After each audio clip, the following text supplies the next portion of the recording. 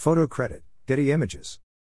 N'Golo Kante was taken off at halftime against Liverpool by Chelsea manager Thomas Tuchel owing to the same ankle ailment that kept him out of the Blues' previous Premier League match against Arsenal. Kante was knocked off early following a challenge from Sadio Mane, and Tuchel has revealed that he was taken off after exacerbating an existing knock.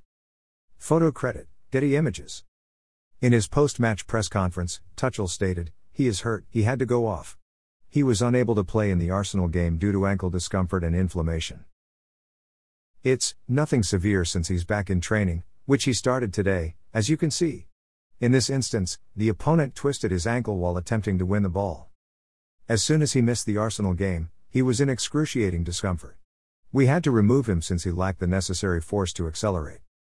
Can there be any tougher difficulties than being down a man at halftime, bringing N'Golo Kante off, and having Liverpool play towards the Kop? However, we performed admirably and are quite pleased with our results. We were deserving of the point." If you enjoyed this article, please like, share, and click the follow button.